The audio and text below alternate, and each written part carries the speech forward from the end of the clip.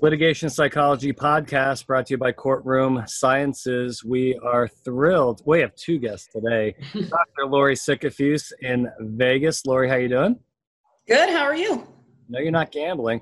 And attorney Matt Moffett from Atlanta. Matt, how are things going in the greater Atlanta area?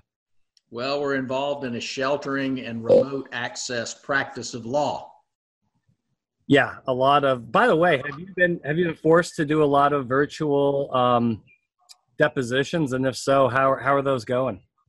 Well, we've done more mediations using Zoom or I guess it's the Microsoft platform. We've done hearings using those systems. We have not done as many mediations with those. Yeah, I can imagine it could be a headache. It's got to be different because that human factor is not there. But we've been doing a lot of virtual witness trainings. Those have been very successful. And I think they're probably going to continue to go forward until things get better from a public health standpoint. Right. Matt, how many emails have you gotten from corporations that are guaranteeing you and ensuring you that your health and safety is their top priority? Well, I can't say too many. I don't know exactly how to answer that. I get a lot of emails from a lot of suppliers reminding me that they're there and willing and able and can assist in a safe manner.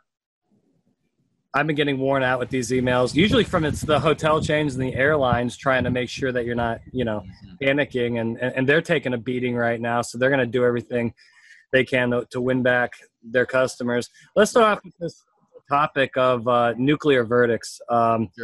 An alarming trend, but really nothing new. We called these runaway juries back in the 80s and 90s. Matt, talk a little bit about what you're seeing, particularly in your area in Atlanta, because you have a pretty aggressive plaintiffs bar there. Have there been some pretty eye-opening verdicts in your area in the last year or two? I would say too many. Yeah. The plaintiffs' bar is extremely well organized, extremely well funded. They're in communication with each other. They support each other, encourage each other, sometimes even fund each other's cases. I think that's the latest trend that I understand is occurring. And they've been very successful. So we have to ask ourselves, why is that? What's going on with respect to evaluation of cases or getting cases properly prepared to give the best defensive presentation for the best outcome at trial? Something's going on. Why are these cases not resolving for reasonable amounts of money and we're seeing nuclear verdicts? That's the question. And a lot of nuclear settlements that don't get the publication that the verdicts get. Lorie, talk to us a little bit. Now, Lorie, litigation psychologist, is in the process, Matt, you'll be very excited about this, in the process of collecting some new data on juror perceptions. Lorie, why don't you tell us a little bit about that and what we're trying to do at Courtroom Sciences to learn more about how this pandemic has influenced your average everyday juror? Sure. So we are currently collecting data from, I believe it's 6 different venues, actually. We're doing LA, we're doing Atlanta for you, Matt. We've got Chicago, we've got Houston, and a couple of other judicial hellholes. Pretty brief survey, but really collecting prospective jurors' attitudes about the coronavirus situation, how and if it's changing their attitudes towards various corporations, various industries, including, transportation and big box retailers and all of those things. Because the big question that we're getting is, is this whole crisis going to cause jurors to have more positive perceptions of transportation industries and trucking professionals and things like that? We're also looking, to the extent that we can, using survey data, at actual changes in their decision-making processes and their attitudes. Because I think right now with the COVID-19 crisis, courts are going to open eventually. It could be a month, it could be 2 months, it could be 3 months, but, at that time, this whole crisis isn't going to be gone. It's not going to go away. Jurors are still going to be in state of stress. They're still going to be in a state of uncertainty. Prior research shows that actually these kinds of crises make people more likely to be rule followers and adhere to rules and things like that, which sounds like a really good opportunity for reptile approaches. So we need to not only assess what these jurors' attitudes are and how their attitudes towards certain industries are changing, but also kind of how they're making decisions right now and what kind of a state that they're going to be in when they go back to court. That's very, very good points. So, Matt, going forward, what type of adjustments do you think you maybe have to make in voir dire in your jury selection process? Because some of the questions, and we consult with you on a lot of trials, some of the kind of standard questions may not be sufficient going forward. You're going to have to come up with some new questions to see how this pandemic has influenced jurors. What kind of adjustments do you think you may have to make? A more exhaustive jury selection process, I would think. We need to find out about the predispositions and the opinions and the attitudes and potential biases. I think we need experienced psychologists like you and Lorie involved in the process with a written juror questionnaire. I think we need to do some social media vetting before or during the process. And I think we need to follow up carefully so that we can elicit, just the honest, true opinions of people that might be adverse to our positions in the case, or otherwise might result in a judge saying, this probably is not the best case suited for this particular juror. So it's just going to involve more time and it's going to involve more expense, but we've got to do it. If we don't do it, I think we're going to end up with more nuclear verdicts. Yeah. Do you see judges, Matt, maybe being sympathetic to that cause and actually allowing more time for jury selection, or the opposite, because there's going to be this damn logjam because of the delay, they're going to want to expedite jury? This could get dangerous really fast. Where do you see it going in your particular venue? Well, the one compromise might be if we shrink the jury pool and we shrink the number of jurors that are required to sit on cases. In Georgia, you have a right to 12 if you ask for it, but that doesn't mean that the legislature might not change that appropriately such that maybe you end up with 6. So that by that I mean you can take the same amount of time because you have half as many, so to speak. Does that make sense? That makes perfect sense. Now here in Florida, they have 6-person juries. They have them in Indiana as well. Mm-hmm. I think Ohio is 8. Lorie, from a litigation psychology perspective, what's the pros and the cons of having 12 versus 6, and how do you see that, particularly from a jury selection strategy? Is that a good or a bad thing, particularly if some states have to temporarily go to a 6 or an 8-person system? I typically say more is better because you have a less chance of polarization, but it's really going to depend. It's going to depend on what side you're on. It's going to depend on the case. It's going to depend on whether there's a requirement that the jury is unanimous. And that's something that we really need to evaluate on a case-by-case basis. Well, changes are coming, and I think it's probably going to be venue by venue, and we'll just have to stay tuned and see who gets it right, see who gets it wrong. Now, Matt, you and I have done countless publications, CLEs, webinars, speeches on the plaintiff reptile theory. What are the updates on your, because I know it's always, well, it was born in Atlanta, right? Yeah. It's still very active up there and nationally. Have you seen, do you think maybe COVID-19 makes that movement even stronger going forward? Do you think they're going to get even more aggressive as court systems start to open up? I think it depends on the defendant. I mean, if the defendant is in the emergency response or healthcare field or industry, maybe reptile will not be as effective, perhaps. Mm-hmm. Otherwise, I think what Lorie was saying before is true. People who are safety conscious are more activated to be more safety conscious in light of safety considerations that we're now all concerned with in light of this COVID-19.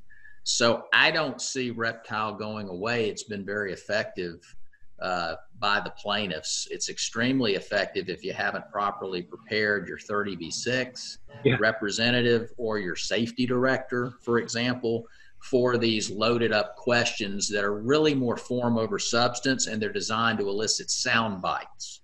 So I think they're appropriate professional ways to deal with reptile, but it takes time, it takes contemplation, it takes assistance with witness preparation and education, and I don't see enough of that right now, frankly. We need more of that.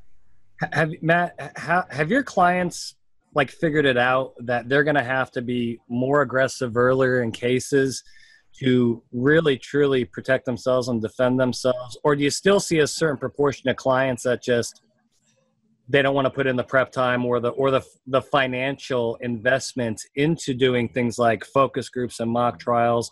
We do a lot with you. Have you been getting much putback, or do you see clients maybe becoming more open-minded in this regard?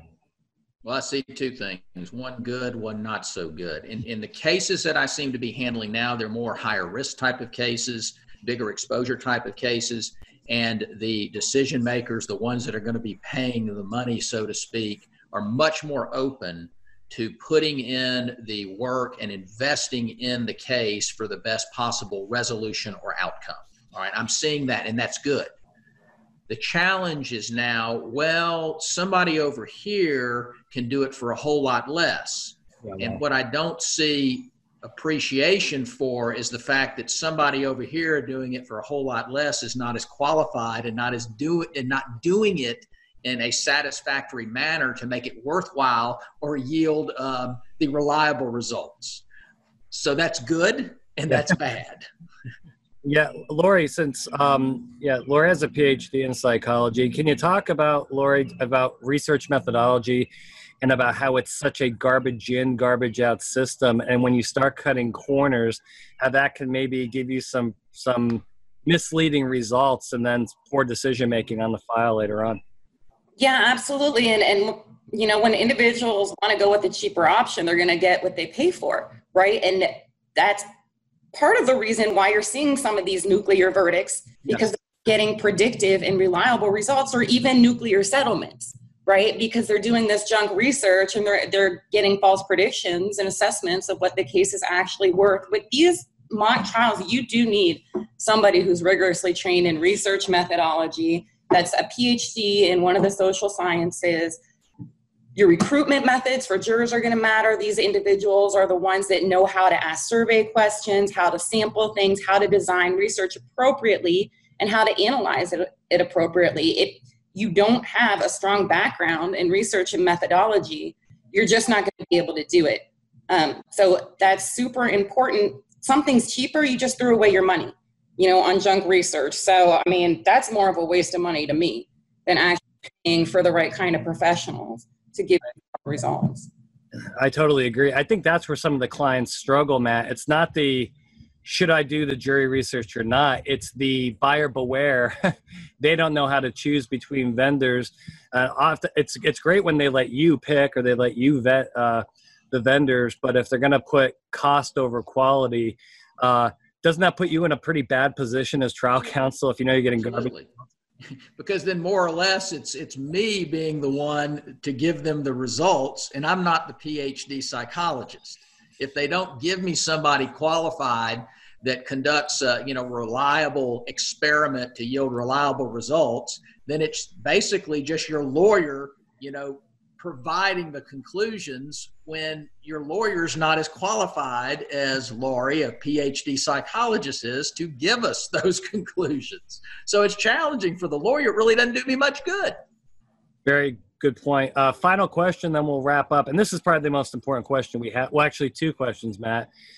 A, is there going to be a college football season? And B, can Georgia please, they need to win it all here, because you've been through a lot of pain here. Now, my Tar Heels are a rebuilding format. Well, that's a whole different discussion. But what do you see? Are you hearing anything from the Alumni Association? Because what would the Southeast do without SEC football? I mean, my family wants to kill me right now, and then maybe I want to kill them too, because we're all making each other crazy.